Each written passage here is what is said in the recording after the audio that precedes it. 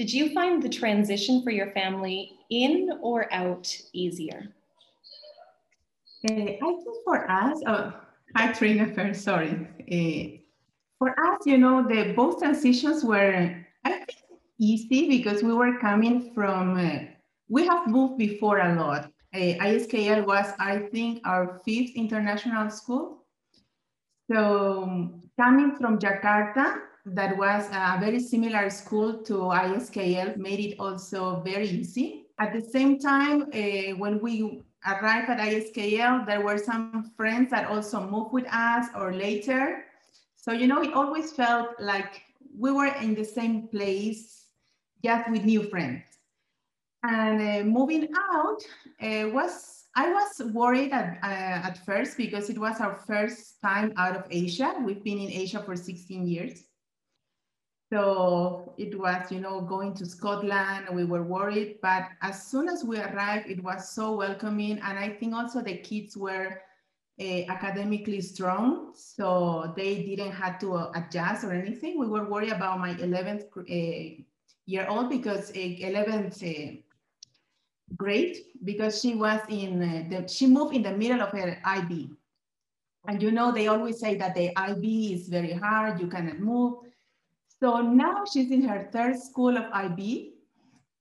And I think the foundation that they got at ISKL was so strong that even with all the transitions that we have had in these COVID times, that we had to move in the middle of it, it didn't really affect their, you know, their results academically and socially. I find them very, very happy, even we cannot move. So yeah, I think the transition haven't been as bad for us.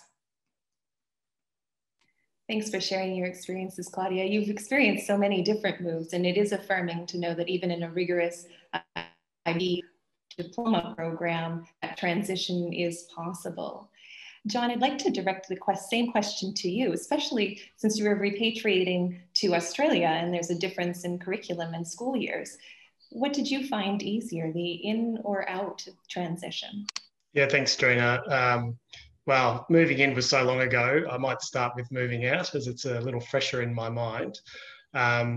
First of all, I'd just say that we're very lucky to be moving back to a country where COVID is, the COVID levels are very, very small. So schools are open, the campuses are open, and obviously our hearts go out to people in countries where it's more of a challenge at the moment.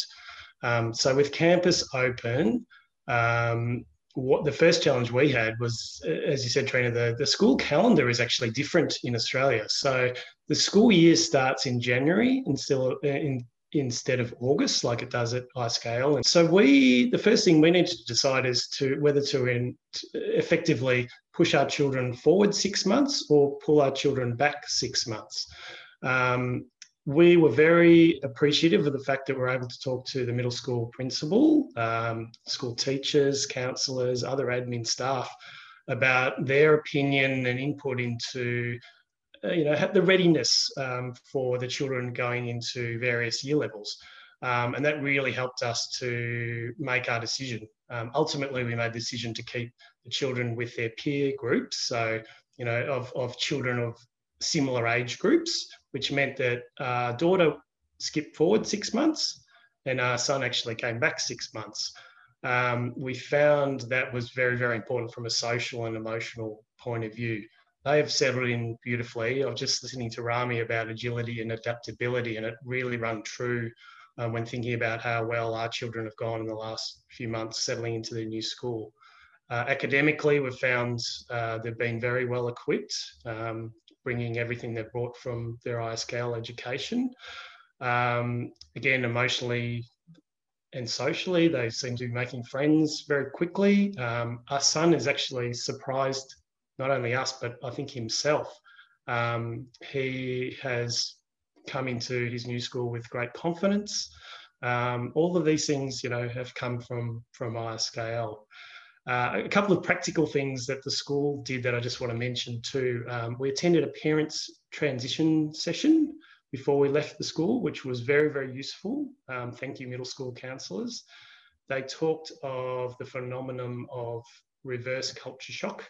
And that's one thing that we've really, it really helped the parents also moving back home. We love being around our fellow nationals, family and friends, but we're missing the vibrant international community that ISKL brings, and the opportunities that we've been able to experience being part of that rich culture of various, people of various backgrounds.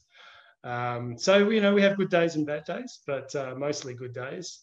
The other thing I'll just mention before I hand over to others is the moving on ceremony that the school put on for the children was also very, very, very useful for everyone in terms of getting a sense of closure. It was difficult to say goodbye, and I could see the children really appreciated that ceremony and being acknowledged, and it helped them with their finishing the chapter at ISKL and moving on to their new schools and their new friends. So thank you, ISKL, for that. Thanks, John. Thanks for sharing some of the things you found particularly helpful. And it is true that reverse culture shock is a real thing when you are repatriating to your own home country.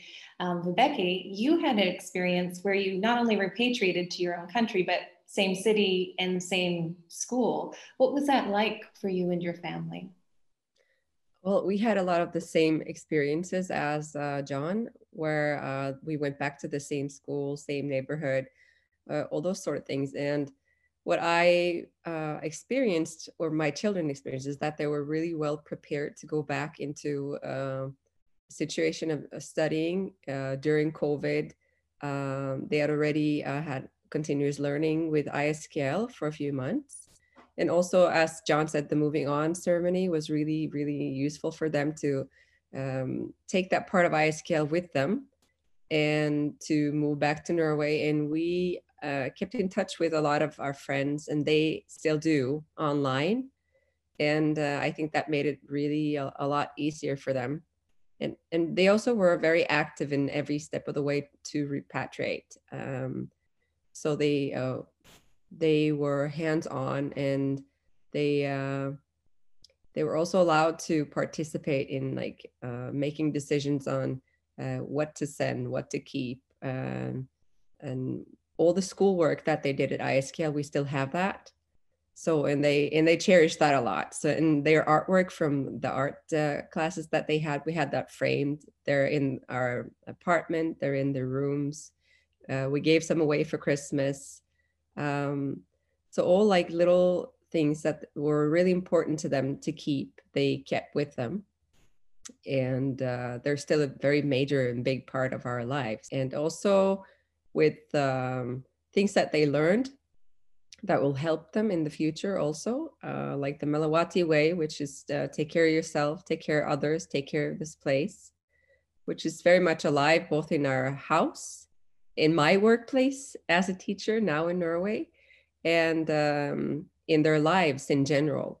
It's a good reminder of our time in ISKL and how that worked for them, and how that teaching situation was in the classrooms for them, but also as a tool in their daily lives here in Norway.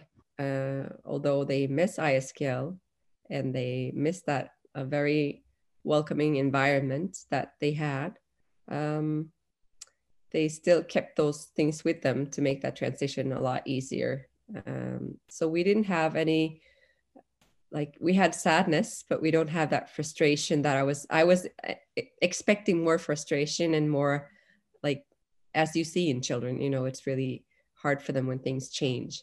Also, I think the way they teach in ISKL with, for example, the student parent teaching, well, when they take their parents into the classroom and show them all of their portfolios, what they've learned, and their strategies on learning, and how they're so proud of their work, and that's really empowering them to do more of that in our classrooms here in Norway. Even though it's not what's expected of them, they still do, and they still feel that that they're proud of what they're learning and how they're using those skills that they learned at ISKL. So I think that the transition where they took all those skills with them as well, really That's help. Wonderful. And it's so great to see that they're taking ownership over their own learning and continuing to foster those skills in a new environment.